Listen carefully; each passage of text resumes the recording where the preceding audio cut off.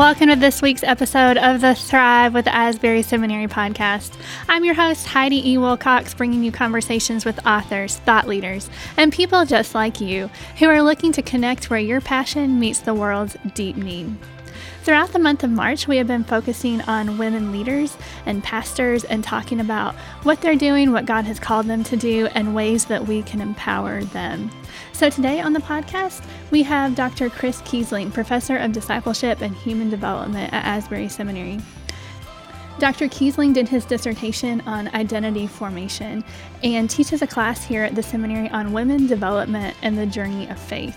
So today we talk about identity, the milestones that are important to a woman's life and how we can think about those theologically. We talk about theories and biblical passages that attempt to map a woman's development. And we also talk about the beauty that is found when we share our stories with others. So let's listen.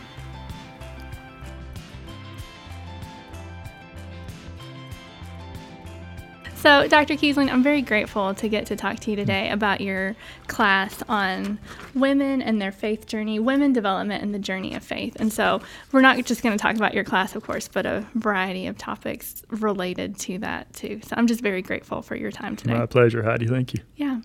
So what piqued your interest in this topic in the very beginning? Yeah, I think like a lot of vocational callings, there's probably early influences that then get reinforced throughout my academic life. So I'd have to say that having a very influential mother was probably the origins of being interested in women and their developmental kind of journeys. But I think there were some real significant kind of events that happened along the way. I grew up in a Lutheran church, and so it was a very conservative church, and the questions there were not whether women could preach. We were asking questions about whether women could light candles and be acolytes in the service, and whether they could wear pants to worship. So I think those early upbringings maybe have created some questions for me later on when I especially encountered Wesleyan theology and support for women in ministry. But when I was in graduate school, I was at Texas Tech doing a degree in Human Development Family Studies, and the mentor for my dissertation was also the head of the Women's Studies Department. Okay. And so there were places at which her particular academic interest also fueled some of the, not only the classes that I was to take, but also created a methodology that allowed me to look deeper into the study of women. So as a student of human development, almost any kind of academic study that we came across was always asking questions about are there gender differences that show up? And so simply my inquisitiveness about half of the population became significant in that regard. And then I think missionally, as I've tried to become a more global Christian, just trying to think about the critical role of women across the world. And so the plight of women, whether it's the girl child or the significant issues that women encounter with sexual abuse, with human trafficking, mm-hmm. with the feminization of poverty, even female genital mutilation, some of the kinds of issues that show up, I think have a missional imperative for us as Christians. Mm-hmm. What's it like to be a man and study women's issues? Because you mentioned in your church when you grew up it was Lutheran and they were discussing whether women could wear pants and things like that. I think it's really... is astute the right word? I think it's really astute of you to, I'm not sure that's the right word. Anyway, I think it's really interesting that you would think about that as a guy because it was something that totally didn't affect you at all. Mm. And I feel like, I don't know if this is true, but I feel like it's easy if it doesn't affect you to not think about it. So what is it like to be a man and study this? Yeah, so it's awkward. Sometimes it's silly. Occasionally it feels brave and redemptive, and I think it's increasingly strategic for me. And I think it's because in some ways it was just a kind of initial exploration that I wasn't sure where it would take me. And so I even started class the first time that I taught it saying, I'm not sure I'm the person to be doing this, and I have no idea where this will take us. But in the midst of teaching the class and hearing responses from students, I think that there is something significant in a historically male-dominated profession to have someone of influence and perhaps of status giving support, trying to understand, giving attention, calling attention to the journey of women. I think seems to me to be increasingly strategic to exemplify that in my own life, but also to kind of model it for the community.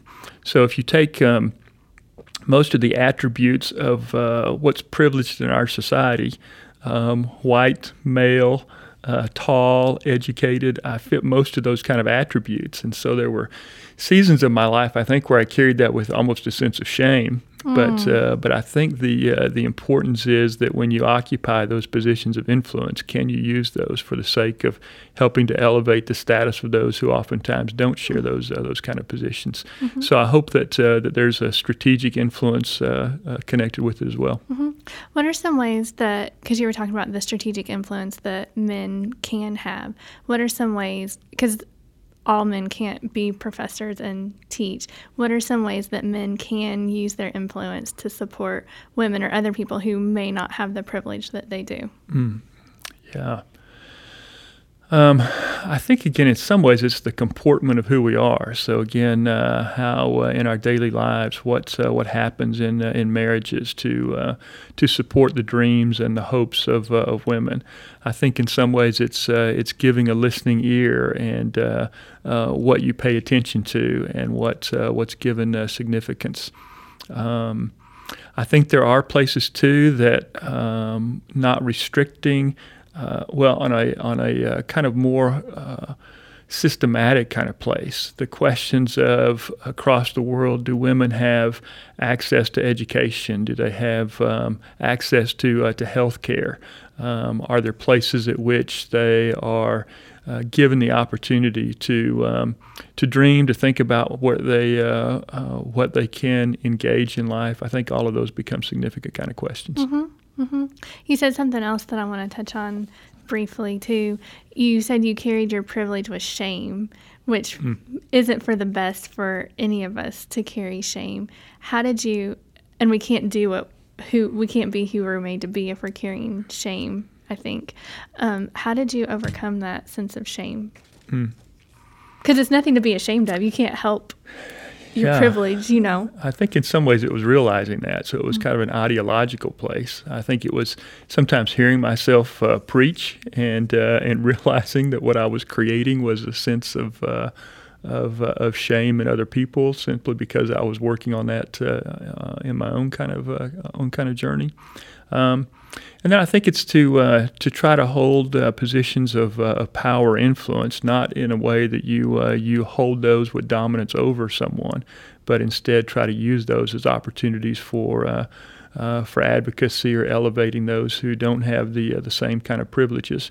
So I think that's helped, and I think sometimes speaking about the sense of self that you carry and having other people speak truth into those kind of places as well. So some of it was I may not have even been aware of, but I do recognize that I've been in places in theological circles where I internalized this sense that what everybody in the room was trying to overcome was me, whether it was whether it was feminists that were speaking into against kind of patriarchy, or whether it was white privilege that was there in terms of racial reconciliation, or even LGBT concerns that as a heterosexual male, what does that mean? So you did your dissertation on identity formation, is that right? Right. Tell me about your dissertation and what you discovered as part of that? Sure. So again, my dissertation used a methodology that was coming out of the Women's Studies Department. And so the Women's Studies Department was keen on studying the lives of women. And so they had adopted a methodology they called the role-related identity interview. And so it began with simply a circle on a sheet of paper, and we would hand it to subjects and say, if this represented the most important areas of your life, divide this pie diagram up into what those would look like. As part of the interview, we would also have demographics, and so we would ask on an initial survey if you could identify the 4 primary roles that you play in life. And so for a lot of women, this would be I'm a daughter, I'm a wife, I'm an aunt, a lot of significant kind of roles. The interview then itself would begin by asking about those particular roles. What's most important to you about this particular role? Have you made changes in those roles? And if so, were those a result of kind of developmental changes, or were they intentional kinds of places that you engaged? We would ask them, if you had to give up one of those roles, which one would you give up first, and which would you hang on to? That's a hard question. It was a really interesting question, yeah. And then, of course, when we connected to it also a sense of spirituality, it really opened up some very unique kinds of insights, I think, into a woman's journey. Mm-hmm. So oftentimes when we explore spirituality, we do so thinking about what kind of spiritual experiences have you had, or what kind of disciplines do you practice, or perhaps even what kinds of engagements, what are the locations that you practice your spirituality. But to think about it in terms of roles opened up a whole different kind of perspective. So to give a couple of illustrations, interviewed one young woman who gave a lot of emphasis to her baptism. And we initially, if you just hear someone say that baptism was really important to me, you tend to think about it in terms of the theological kinds of implications that it has. Well, if you put it in the context of her whole interview, it was pretty apparent that she lived most of her life to win the favor of her parents, and baptism was connected to a camp that her parents had been deeply involved with through the years. And so it was really more of her owning this kind of sense of I want to be favored in my family, and this is what's typical and expected, and had really relatively little kind of theological understanding behind it. Or another place where we interviewed a woman who was a Wiccan, and we were curious. I was curious about how did she come into a commitment to being a Wiccan. As she unfolded her story, it was evident that from the very earliest days, she said that her kind of historical recounting of being born was that she came out of the womb and her father looked at her, and when she was a female rather than a male, he let go of an expletive. And so she said that most of the time there was a double standard in her family, that her brothers could win the favor of her father with coarse humor, but if she ever went down that track, that she was kind of disciplined for it, or even just ignored. Mm-hmm. So it was kind of natural for her. She said that she, in college, she explored different kind of world religions, and found that very few of them had any sense of the feminine in the Godhead, whether it was Islam or Christianity or Judaism. So she's in a college class and studying Greek mythology, and found that there were goddesses in Greek mythology that she could identify with, and so she became attracted to these Greek goddesses. So there was just this real interesting kind of place of kind of trying to overcome an early woundedness in her femininity that took her almost to this kind of grandiosity of saying, how do I feminize the divine and find it in Greek mythology. So some of those stories, just in terms of a woman's sense of self and how does it connect for them, what do they do with that sense of self, I think became very intriguing to me. Oh, yeah. Yeah. How did you then want to go on and be an advocate for women? Yeah, great question. So as a Christian, I think when I theologically, when I think about worshiping the triune God, I think that all aspects of the triune God advocate for women. So whether it's understanding the creation story in such a way that, at least the way I read the creation story, it leans toward mutuality between a man and a woman. That most of all of the creation mandates are given to both men and women. That they are imaged in the creation story as being kind of co-caretakers of the garden. So you get, first of all, the God the Father in creation, creating man and woman with equality and with mutuality. Then Jesus, I think, oftentimes is pictured as elevating the role of women when he encounters them, whether it's driving out voices of accusation and lifting them in society, or giving them a prominent place in his own kind of followership and discipleship. All the gifts of salvation are available to women as well as to men. And then I think the Spirit that's poured out upon our men servants and our maid servants. So the distribution of gifts, spiritual gifts, are given, I think, to men and to women. So in some ways, I think being an advocate for women is very consistent with what you find in the Scriptures and in all aspects of the Godhead. And one story that just sticks out really significant to me. I was preaching once on, I think it was John chapter 4. And I had a woman in the congregation who came to me afterwards, and she this may have been the best compliment I ever got to preaching. She said, "Blankety blank blank, Jesus was a feminist." I love that. And she started to unpack her story, and she had been deeply involved in the feminist movement, but it had taken her to a lesbian relationship, to a place at which she said at one point she woke up and she was in a drunken stupor. Not that that's always where following feminist literature or the journey takes people, but she had wound up in a very deep, dark place. Yeah. She said she woke up, she had been in a drunken stupor, she found herself covered with her own urine, and so now was finding a way back to redemption. And so this piqued her interest, and so we met, and she gave me kind of access to her life, and we started that journey together. A few years later, I had the opportunity of baptizing her and seeing her into a marrying her male high school sweetheart. Aww. And so it was just a journey, I think, that encouraged me to say, what's here in terms of Jesus' capacity for redeeming and elevating the lives of women. Yeah.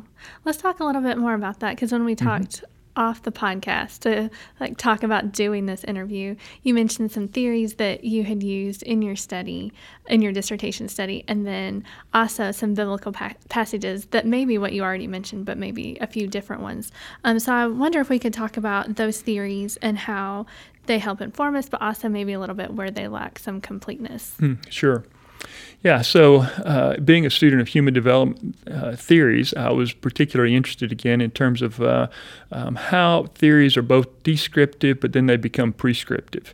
So theories attempt to try to say, can we look at the lifespan and find out what they tell us about the way that somebody lives their lives? But then they also become kind of maps for how we journey through life. So when we want to say, am I on time? Am I doing what I'm supposed to do? We oftentimes look for some kind of place of saying, how do we gauge that?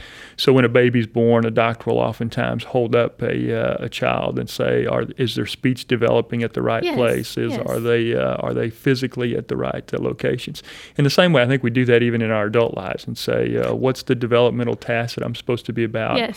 Am I following the map?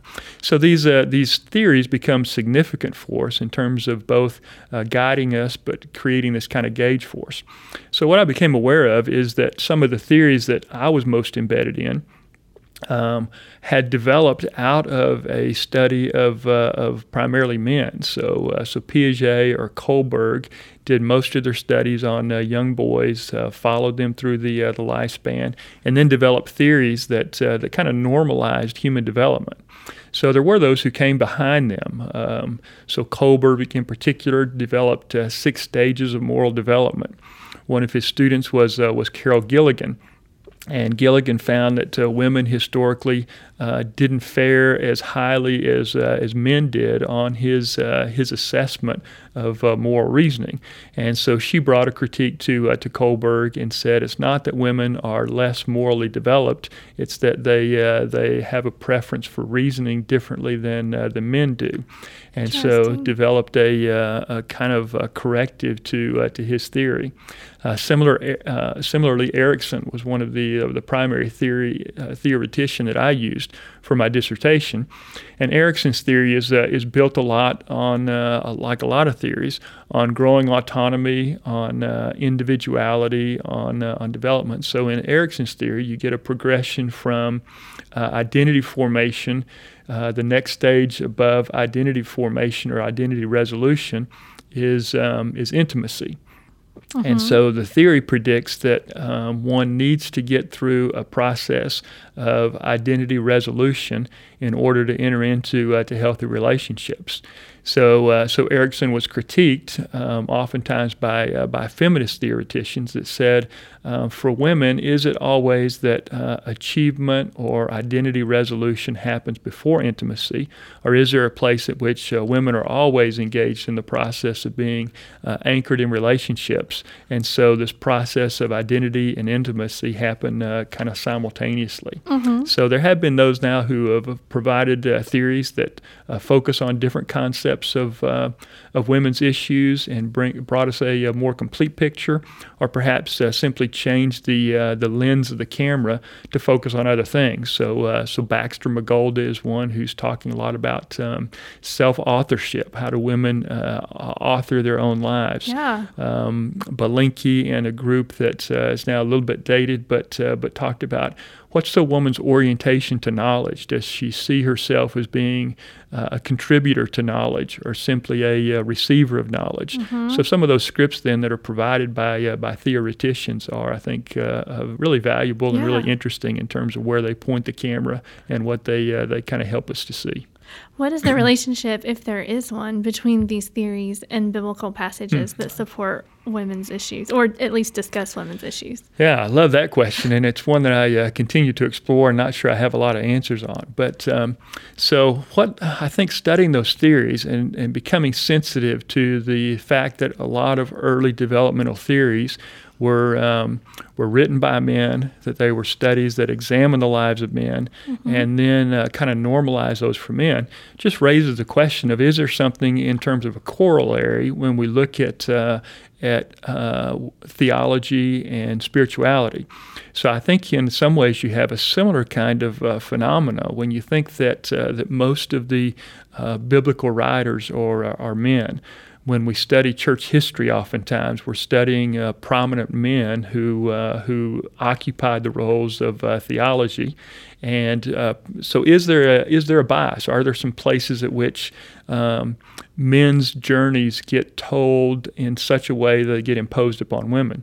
So maybe one of the earliest or interesting kind of places would be if the journey of spirituality for a lot of men is this place in which they ascend with a particular ego, and at some point coming to Christ and hearing the call of self-denial or self-sacrifice, that living close to Christ is this giving up of the self for the sake of the others. It almost kind of slays the ego and calls for this place of surrender. Yes. Well, if you start with women's stories around the world, oftentimes they begin in an inferior status, that most of their journey has been one of limitation and restriction. And so oftentimes the issue for women is not so much kind of slaying their pride as it might be a sense of self-worth that is not highly developed. And so when you ask the question of What does a call to self-denial or self-sacrifice sound like to a woman? It can be that almost a self-abnegation. So there are some writers who are beginning to say is how we nuance these notions of pride, of worth, of self-denial. Not that we would ever want to dismiss the words of Jesus and the command that he calls us to, right, for sure. but to try to understand the story and how are those words internalized and what do they mean, I think has some pretty interesting kind of applications when we think about the theological kind of implications. Mm-hmm. I remember too the story we talked about with the giving tree, and so I wonder if we could talk about that for a little bit, and because I think it fits with because the tree in the story is a female, and the tree gives and gives and gives. So, but then I guess what I want to ask is, we can talk about that, but then how can women find themselves, if that's the right word, and you can correct that language too, I'm totally open to that. How can women find themselves on their journey, so that, because giving is important, like service is important, but how can we find that balance too? Yeah, love the question. Thanks for bringing it up, Heidi. Yeah. So one of the interesting exercises we do in class is to take the giving tree. And the background, as I understand it, behind the giving tree is that the author, Shel Silverstein, was Jewish, but grew up with a Christian friend. And a Christian friend asked Shel at one point, what do you understand about Jesus? What do you think about Jesus? And Silverstein took a couple of weeks and said, let me get back to you on that question. And in his response wrote the giving tree. So the giving tree's been a beloved story. And so I always want to be careful not to knock on somebody's it's a sweet book. appreciation of it. But the reality is for some feminist writers is the interesting kind of place that as you mentioned, the tree is gendered. So the tree is a female, and the little boy who comes to him, of course, is a male. So just taking it from if you offer a critique of it, the boy is always a taker. He never arrives at a place of mutuality in terms of giving. The tree is a female. The boy is given the freedom to go off and to explore in the world. The tree is grounded and stays in one place. The tree constantly gives of itself to the boy, and so the limbs are taken off. The top of the tree is cut off. So in some ways, the metaphor of being decapitated, having one's arms taken off, giving to the point at which, in the end, the tree is stumped. It's essentially ruined. Its life is taken away from it, and so this would raise some real concerns in terms of what's the script that's being told through this particular message.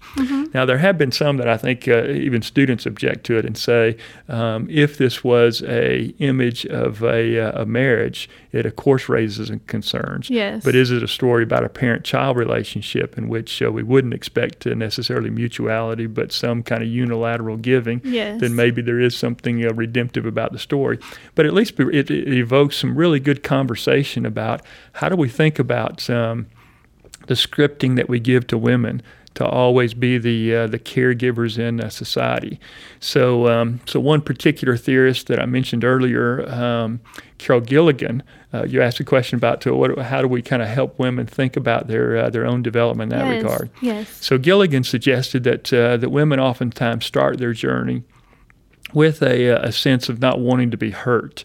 And so you think about young girls, especially in early middle childhood or early adolescence, and how much of their energy is spent kind of making sure that they don't violate the social codes that lead them to feel excluded or hurt or something else. Yeah, and displease people. At least that was my story. Yeah. So. Okay, that's a good word. Yeah. So not wanting to displease someone. And then Gilligan predicted that there would be this moment or this kind of season in which the script in which they're to live into is what she called a maternal morality.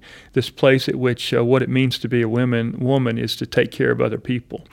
And so this place of coming to this kind of disequilibration, or this place at which there's dissonance between that I don't want to be hurt, but my role is to care for other people, would create this kind of developmental crucible that would move her to say, my role is to become a mother, a caregiver, to look after the feelings of other people, to show this kind of care.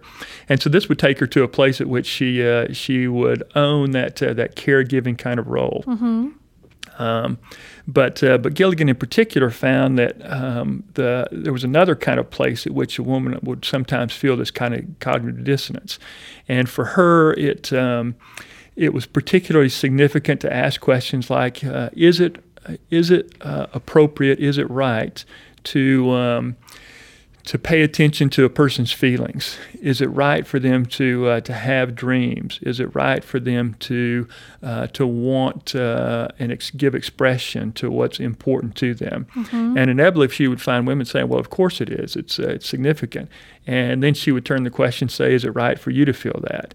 And oftentimes she found, especially 20 or 30 years ago when she was doing her research, that women would say, "Oh no, that feels very selfish to me." And so this next kind of developmental stage was kind of saying, can you bring yourself into that place of care? And so this balance of caring for oneself and caring for someone else, or what she called caring for truth, became this next developmental stage. So we can talk about that using a lot of different language of healthy boundaries, or differentiation is some of the language that we use in counseling kind of places. So where does a woman kind of hold on to herself at the same time that she's practicing this care for other people, I think become a real significant kind of place in the journey. Yeah. I want to ask, how can we do that? How can we hold on to the care for others and also the care for ourselves? Maybe in some ways, again, like a lot of development, it starts with an awareness. So are there places at which I'm neglecting my own kind of self-care, and simply, again, having different maps, different language for thinking about that, maybe an early start. I think, again, that what I understand of women's journeys is oftentimes anchoring in relationships gives some place of that. So is there a holding environment? Is there a holding relationship of someone that says it's okay to feel that, or to make that kind of move? Or when you do start suggesting that and it gets ignored by other people, is there somebody that still gives some affirmation, some place to that?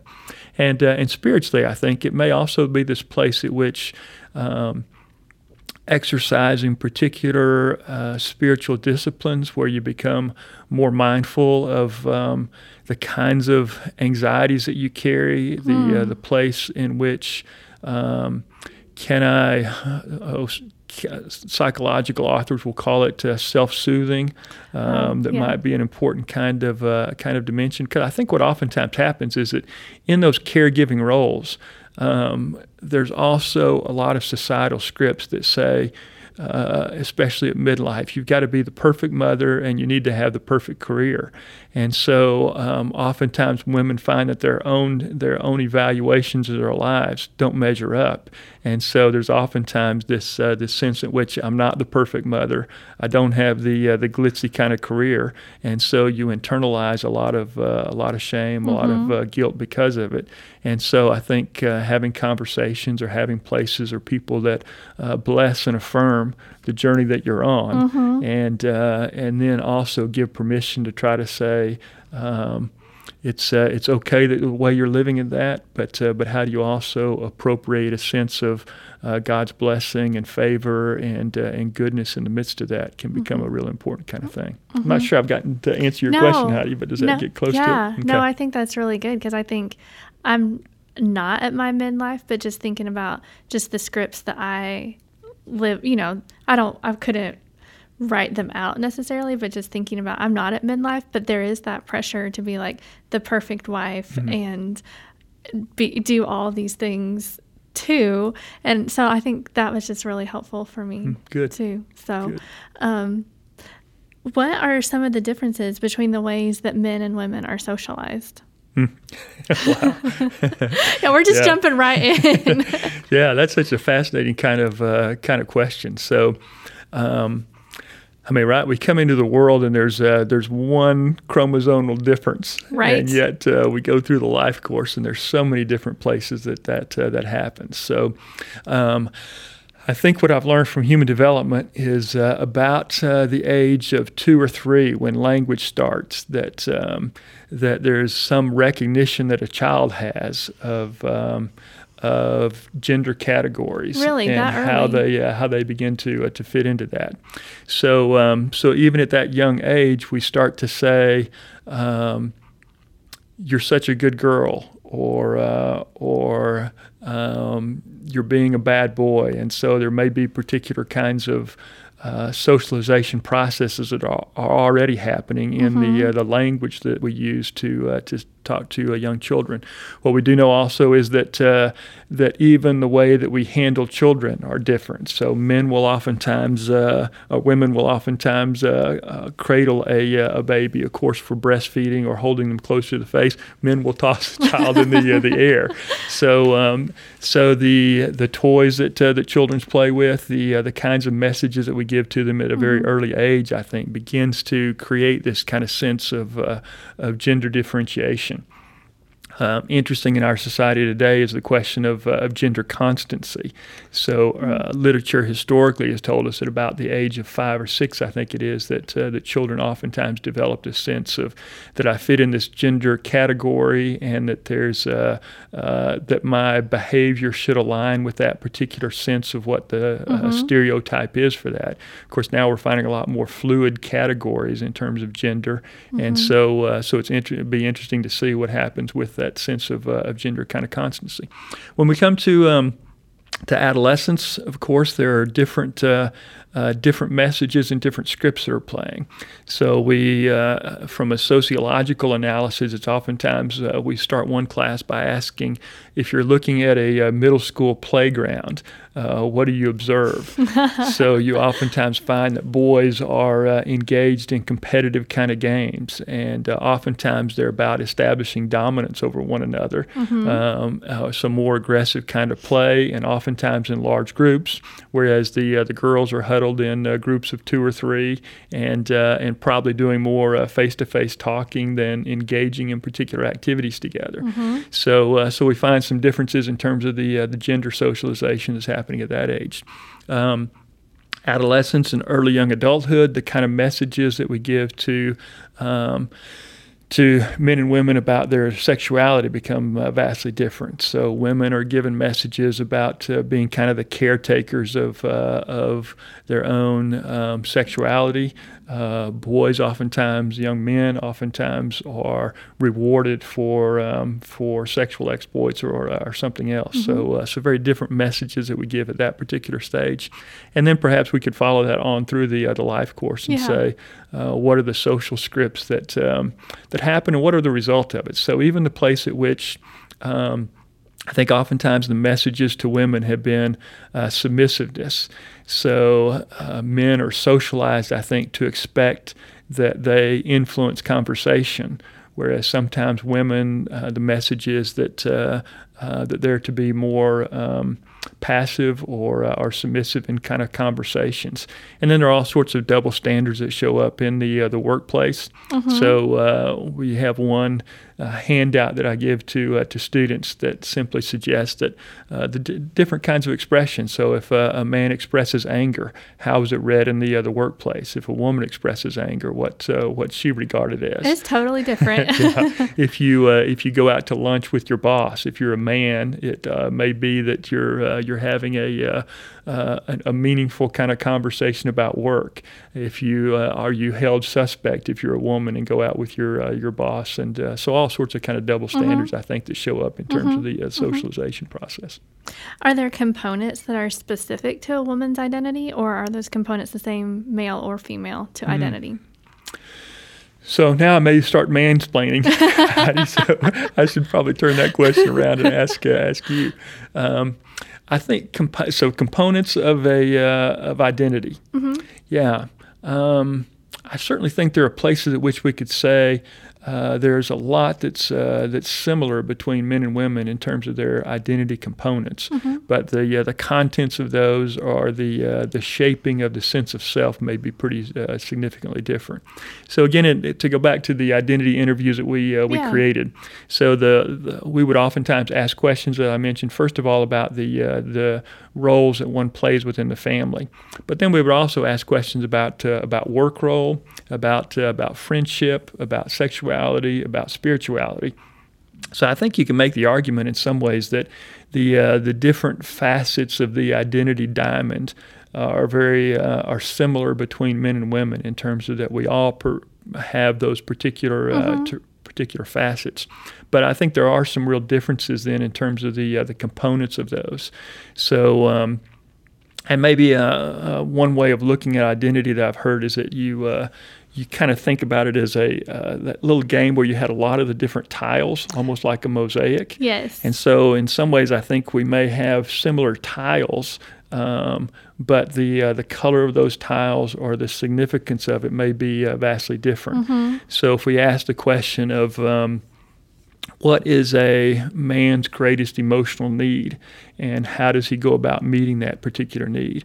I think oftentimes that turns us to saying that men oftentimes they have a great need for achievement, for prominence, for respect, and will oftentimes find that in their work roles. If we ask that of a woman, oftentimes we might say that a woman's greatest emotional need is to be cherished, to be loved, and finds that more in relationships. So there are some pretty significant kind of nuances that perhaps men start with a sense of independence and reach for relationship, and women start for a sense of relationship and reach for independence.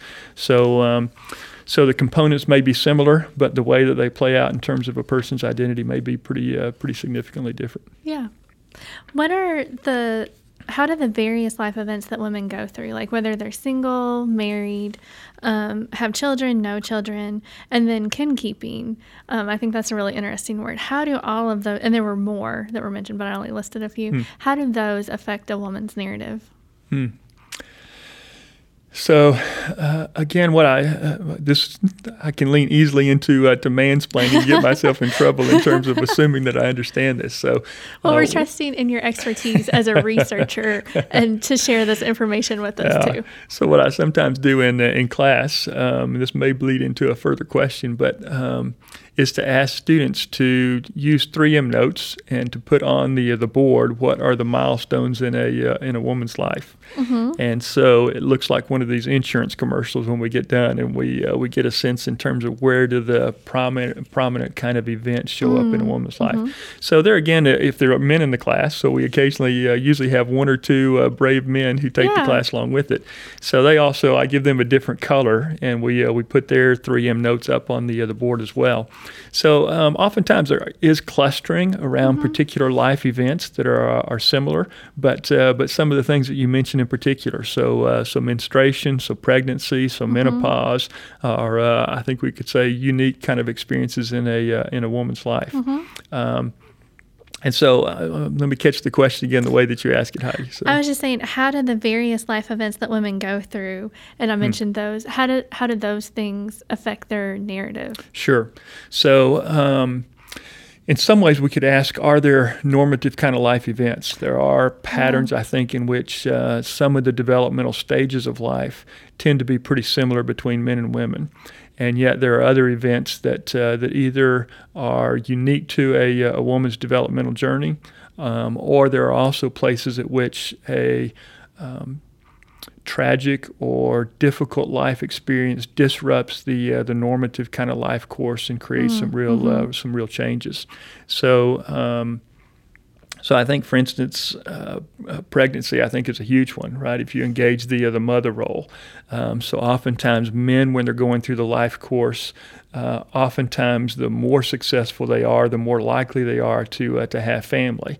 And so there's almost this kind of assumption that that a woman comes alongside to support a man's occupational kind of journey. So women oftentimes give up more than men do when they get married. And women will very seldomly engage in a career decision without first giving consideration to how will it affect the primary kind of people that surround me, whether it's my husband or my children. And so oftentimes there are real significant choices when a woman is deciding between marriage and career, or especially raising kids. And then of course the transition when, if she has been a mother for the last 18 years or perhaps longer, and launches children and then tries to decide what happens at this particular regard. I think we are arriving at what we oftentimes call greater plasticity. So there's more opportunities for women to say, can I have both a career and children? But historically, that's been a difficult kind of place. So what we found for Daniel Levinson and his wife did a book on they first wrote a book on the seasons of a man's life, but then came back and looked at the seasons of a woman's life. And one of the things, again, this was 20 or 30 years ago, but one of the things they were uncovering is that women who in their 20s decided to raise a family oftentimes wanted to leave their mark on the world after they launched their children. Of course, I think we could argue that launching children is leaving a huge mark on the world. It is leaving a huge mark.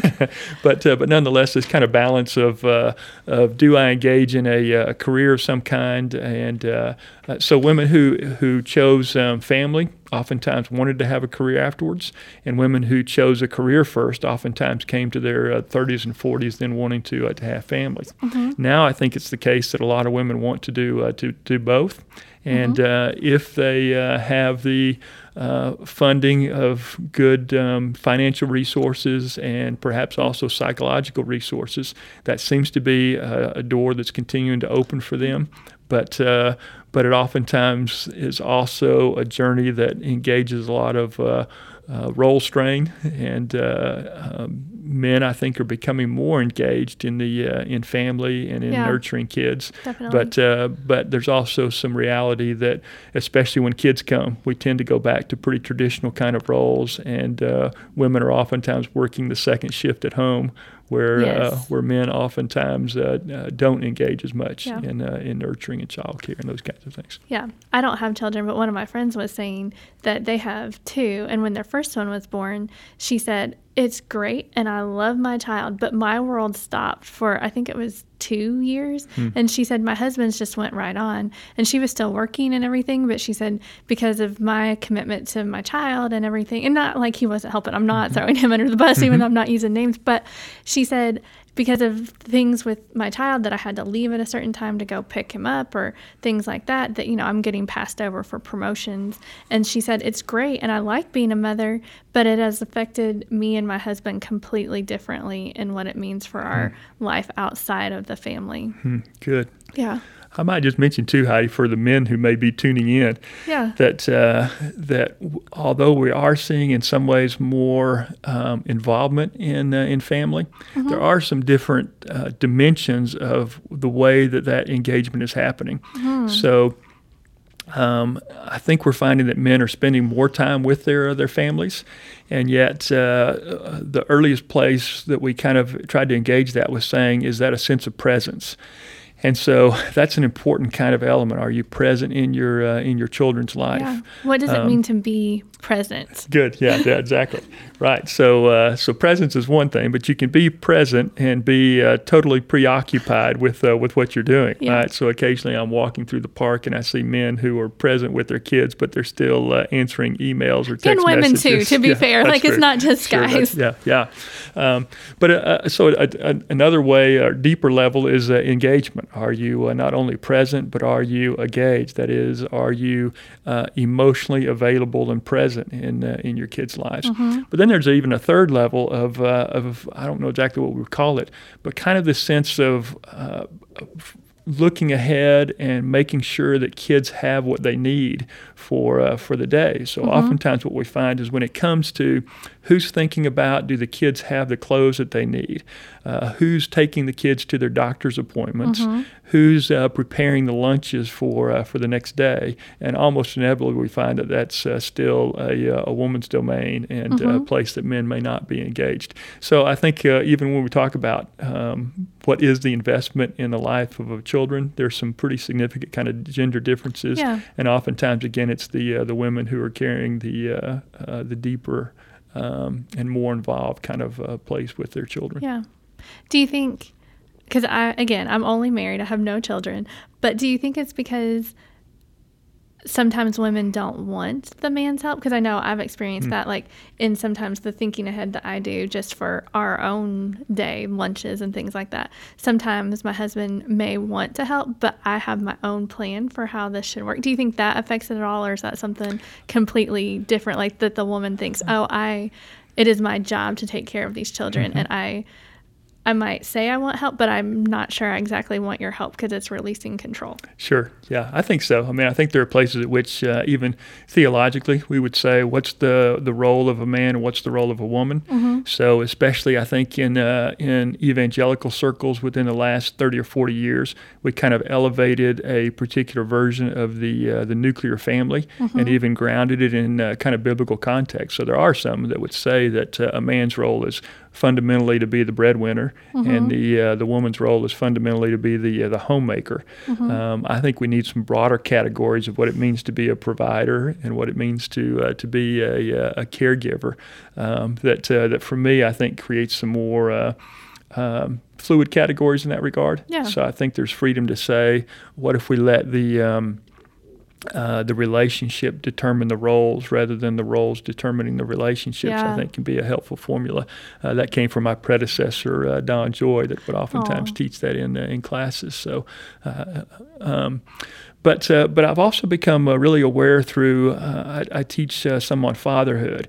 And so especially with teaching men who are imprisoned and incarcerated, that I think there's this real reality that sometimes the access that they have to their kids is very much determined by the mother of their children being the gatekeeper. And so whether it's a control issue or whether it's a sense in which if I don't sense that you're highly competent as a man to give the care that I think my kids deserve, that I think there are places at which women especially are carefully protect, and in some cases rightfully so, the access to their children.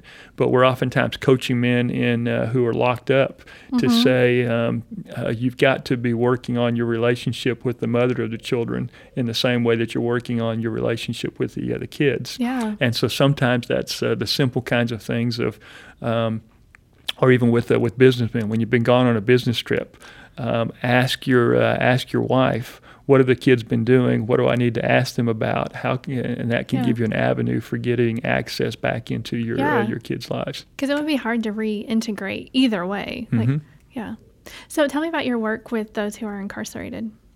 This came out of a conviction of thinking about the important role of fatherhood and what's happened to fatherhood in our culture, and then also recognizing, I think, that especially in Wesleyan theology, we oftentimes one of the distinctives of Wesleyan theology may be regarding God as Father, rather than in some other theological streams in which God is primarily sovereign. So Jesus' favorite name for God is Father. That all of the early New Testament writers begin their writings with the God and Father of our Lord Jesus Christ. And so I became very intrigued with this role of Father, both theologically in terms of our calling God Father, but also the significant role that fatherhood played kind of in redemptive history. So we oftentimes talk about the patriarchal narratives in these early stories in Genesis all tend to focus upon the patriarchs. The matriarchs are there, but we oftentimes don't elevate those as well. So that's also part of this the women's development classes to give some thought to that. But it struck me as really interesting that after the creation story, you have the story of men particularly who are living pretty perilous or have pretty perilous outcomes in their lives, whether it's Cain and Abel or this character named Lamech who pledges to avenge himself 77-fold, or the story of Noah. You have almost these subsequent kind of stories where men east of Eden are trying to make a name for themselves. It ultimately ends with the story of Babel. Then this follows with the call of Abraham, and part of the call of Abraham is to become a father and to bless the other nations. And so it occurred to me that that if it's significant that in our Christian tradition that we call God Father, how is Father being represented in culture today? And I think we could make the argument that fathers are becoming increasingly kind of superfluous. That some of the historical roles that they played have been chipped away. And so men perhaps, in one author's characterization, that men are kind of fleeing from their commitments. And so what we know is that a lot of children, or about half of children, may be raised in homes that by the time they're 18, they're in a single-parent kind of family. So I also became concerned with how are men engaging their fatherhood role. One author that I came across 25 years ago, David Blankenhorn, wrote a book that he called Fatherless America, and he claimed that the fatherlessness was the greatest social ill of American society. And so you do find that most of societal problems can have some rootage in what happens in the father relationship. So there's enormous amount of father woundedness in our culture, and this absence of fatherhood. So combining those, I think, becomes an interesting kind of place to spend some energy.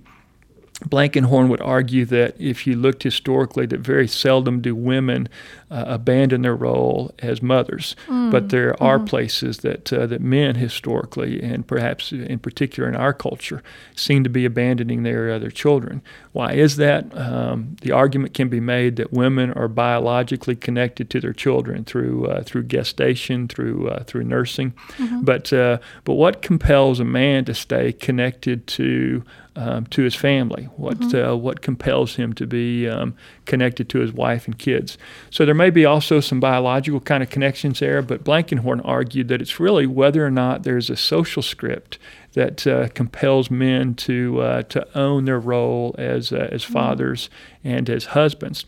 So my sense was we've got a theologically authoritative message that can offer that to men, but we haven't created it very well, or we don't always communicate it really well. And so I've been working in a sense in that regard and trying to say, theologically, what does the biblical message call men to? And what's the importance of fatherhood in redemptive history? And therefore, what might it be significant in terms of our own kind of journey? So I think it's just real interesting, Ken, that God calls this, when he wants to redeem the world, that he calls this man and in a sense takes him through this journey of shaping and forming him to become a father of all nations. And so I've been working with that some. So it's interesting to hold on to a sense in terms of trying to say what's significant about fatherhood and patriarchy at the same time that I'm working on women's development, the journey of faith, and to try to hold those in tandem, I think, becomes a delicate but an important kind of place to work. But they're both very important at the same time. I want to back up just a little bit because we talked about the milestones that women go through. And we talked about motherhood being one of them because it is an important milestone. But what about those women who can't have children or choose not to have children? And let's talk about that for a little bit. That's a difficult one to unpack, but of course it plays so significantly in the biblical narrative. Right, because I think what I want to get at is that I do not want to minimize motherhood in any way, but in the reading I did that you gave me to prepare for this, it talked about motherhood being one of the noblest professions, or the noblest profession. And so that was what sparked my question. And I totally appreciate my mother and all the mothers out there. But there are women who can't have or choose not to have children. And so what does that say to them? Yeah, I think we've got to be very, especially sensitive in that regard. So when you open the issue of infertility in a congregational setting, I've oftentimes been surprised at how widespread the struggle is to have children, or even the kind of decision making that's happening there. And it comes across in several places. Of course, it's in couples who are struggling with infertility. It happens, I was a singles pastor, and so was surprised to find that single women at about age 30, it seemed, would oftentimes kind of be wrestling with, how do I bargain with God, and I'll give God a few more years to bring a man into my life, and if not, my biological clock is ticking, and I feel this strong maternal instinct, so how do I go about this? And so the consideration of do I go to a sperm bank? Do I adopt children? Do I enter into foster care of some kind? So again, how women live out that journey and trying to say what are the theological messages that we give, I think is really significant. And of course, there are some real interesting biblical stories. So infertility that gets answered by initially the birth of Isaac. So laughter becomes this kind of place of the surprise of God in the midst of that. Other places, I think, at which any kind of disability that somebody has may be a vocational calling. And so I think there are places at which I think we have to handle it very delicately in terms of being very empathetic to women who are on that particular journey, or men as well. But to also say that there are places at which, when something has been disabled, that there is the place for the glory of God to be manifest. And so, are there places at which engaging that journey in a way that actually calls attention to goodness, and it's almost maybe a redemptive kind of suffering. But I think there are places at which it can lead to glory. So that means probably needs some more unpacking, Heidi, but that's at least some initial thoughts in that regard. No, that's good. And what I've had to do in that regard is almost say that I'm not the person that can speak into it, but to find narratives of women in particular who have been on that journey and allow what they've written about it and tell their own story to be what informs it. Yeah. I'm glad you mentioned narratives, because you recently taught a class called Women Development and the Journey of Faith, but it's on a 2-year cycle. So everyone listening who probably now wants to go take this class can't do it for 2 years. But what are some ways that you have found helpful for women to find beauty in the expression of their stories? Oh, what a nice way of asking that question, Heidi. So what I've done with the class is to create a lot of opportunities for women to tell their own stories. So a couple of the exercises we do in there. Why do you think it's important for women to tell their stories before you talk about giving space for them? I think it's because women's stories oftentimes get ignored.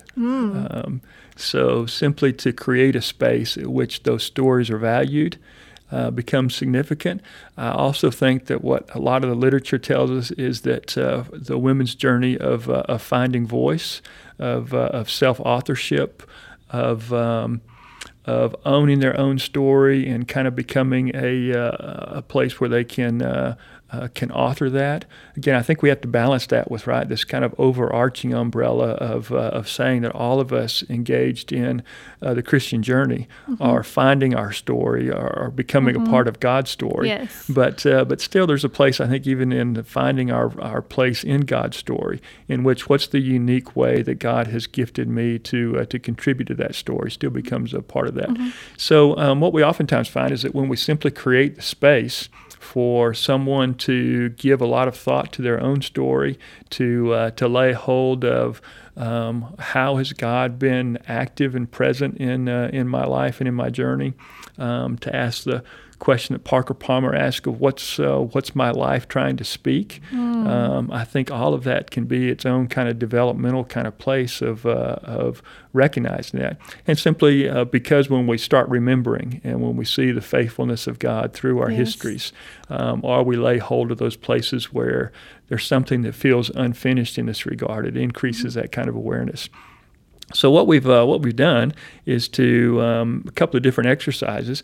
I asked the women in the class, well, the men too, but to to go through kind of each epoch in your life. So think about childhood, think about adolescence, think about your young adulthood, and draw a picture of that represents who you are and also who were the significant relationships around you at that particular place.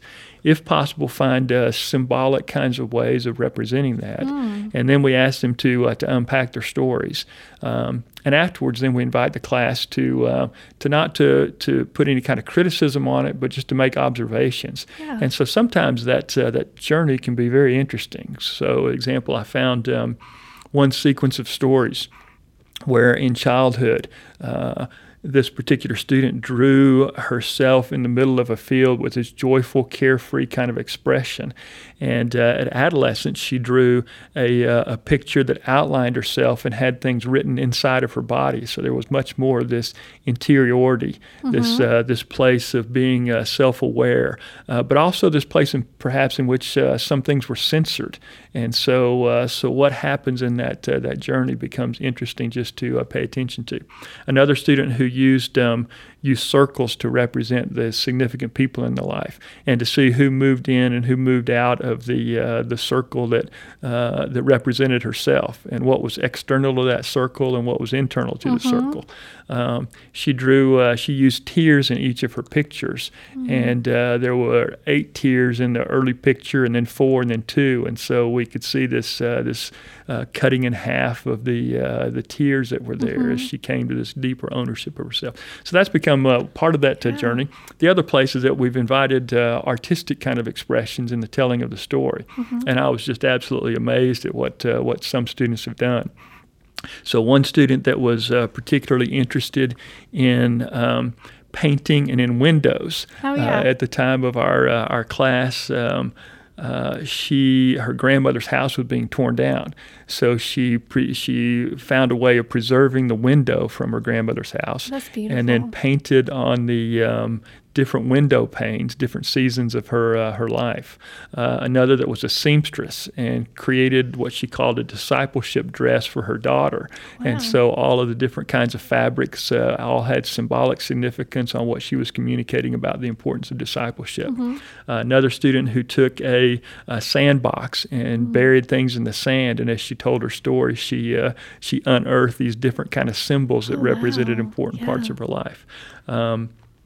Telling the one story through the 4 movements of a symphony, oftentimes was a very interesting kind of illustration. So again, just some remarkable kinds of ways that. So when you ask the question about beautifying a woman's journey, I think especially engaging in some kind of artistic expression makes this kind of place in which, as I'm weaving together perhaps my own life story. Can it be done in a way that's almost artistic and a craftsman kind of craftsmanship? And then even as the master weavers oftentimes take the imperfections and turn them into something of beauty, I think it's just fascinating to see again how women kind of compose their life stories and narrate them in ways that convey some sense of beauty to them. Yeah, that's lovely. Yeah. For those of us who want to learn more, what are the top 2 resources that you would recommend? I think there are places at which I found really valuable the narration of women's stories in the Bible that have been fascinating. So we use Ellsworth Kallis's book, Strong Was Her Faith, and I think that's been a valuable resource. But women have also taken different biblical narratives and just done some marvelous things with them. We opened the class with a book from Carolyn Custis James, who wrote a book called When Life and Belief Collide. And I want to mention this in particular because I think it's an interesting frame to the class. So Carolyn Custis James is in a different faith tradition, and but she's one of the first women who enrolls in seminary in her particular context. And she says in the early days, one of the professors says to her, "Carolyn, you know there have never been any great women theologians." Oh my. And so she's both challenged by this and in some ways kind of affronted by it. Yes. So she goes on this journey of tending to say, so why is that the case? Is it that thinking has historically been more of a man's kind of journey and women haven't? But she takes the story of Mary. And Mary we find 3 times in the Scriptures, and all 3 times she's at the feet of Jesus. So Carolyn Custis James says, what's the significance of theology for Mary? So the 3 distinct kind of places are very interesting because in 2 of those she's criticized. Once by her sister, and another time where she breaks the vial of oil, and so she's criticized. She's at the place of disapproval of other people. The other time, though, is where her brother dies, and Jesus pauses before showing up and coming to the. And so now she's angry at Jesus. So her disappointment now is not other people being disappointed with her; she's disappointed in Jesus. So Carolyn Custis James says, "What's the significance of theology, of being at the feet of Jesus for Mary in the midst of that?" And so she says that theology becomes vastly significant as Mary lives her own journey, especially at this point at which how does she handle the disapproval of other people, but also how does she handle this place at which she's waiting upon God, in which her own narrative of her life is unfolding, and Jesus doesn't show up and doesn't behave the way that she thinks he should.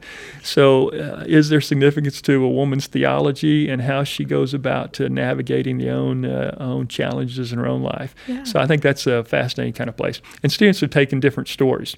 So, a student that took Rahab to think about her own journey, another that took the story of Hagar and notices that Hagar, the first time she's addressed not as a servant but as her own name, is when she's in the wilderness with her son, and it's God who shows up and calls her by name. So I think so. One source is finding these kind of doing a character study of different women in the Scriptures and finding who's written about those and how do those illuminate life. And then maybe the other would be to pay attention to especially news feeds today, because I think we're in this interesting historical moment where women's stories are coming to the forefront, and women are ascending into different places of power and influence and prestige.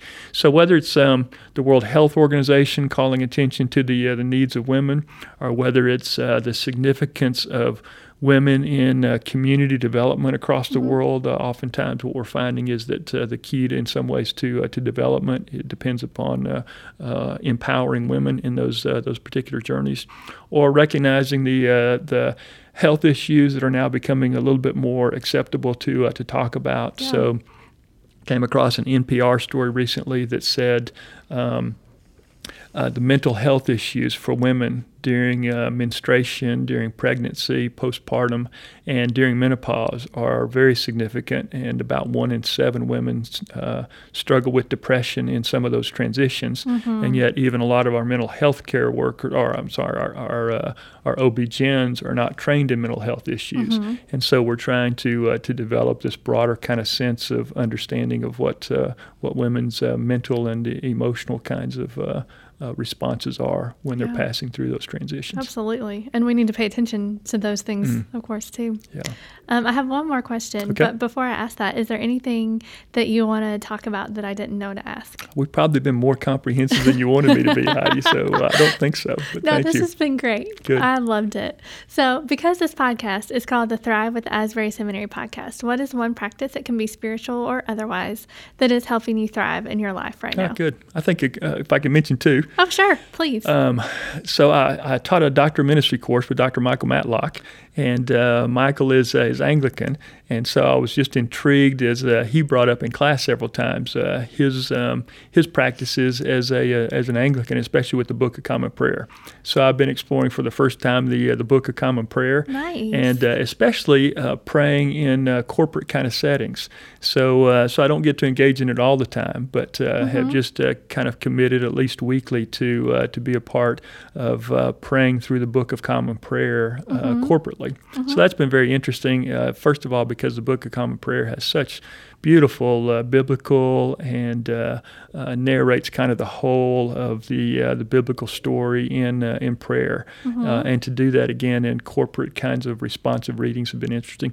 And then I've also found the Asbury hymnal just to be a treasure trove. Oh, yeah. So Yeah. I'm musically challenged. Same. So I oftentimes have to go on YouTube and find the tune setting or find some rendition. But especially seasonally to try to say how was the Christian year celebrated, experienced. And so because so much of my activity tends to be cognitive, to engage the affective side of what the hymnal offers me has been really meaningful. Those are great. Thank you so much, Dr. Kiesling, for Appreciate taking this the time. opportunity so much, Heidi, and again, just the opportunity to call attention to the journeys of women. I hope is really valuable. I'm so excited to learn more, and I know our listeners will be too. So thank you. Thank you. Hey everyone, thank you so much for listening to today's conversation with Dr. Kiesling. I really enjoyed getting to learn more and appreciate the expertise that he brings, and I'm grateful for the gift that his work is to the world. So I hope you guys enjoyed it as well. As always, you can follow us in all the places on Facebook, Twitter, and Instagram at Asbury Seminary. Have a great day, y'all, and go do something that helps you thrive.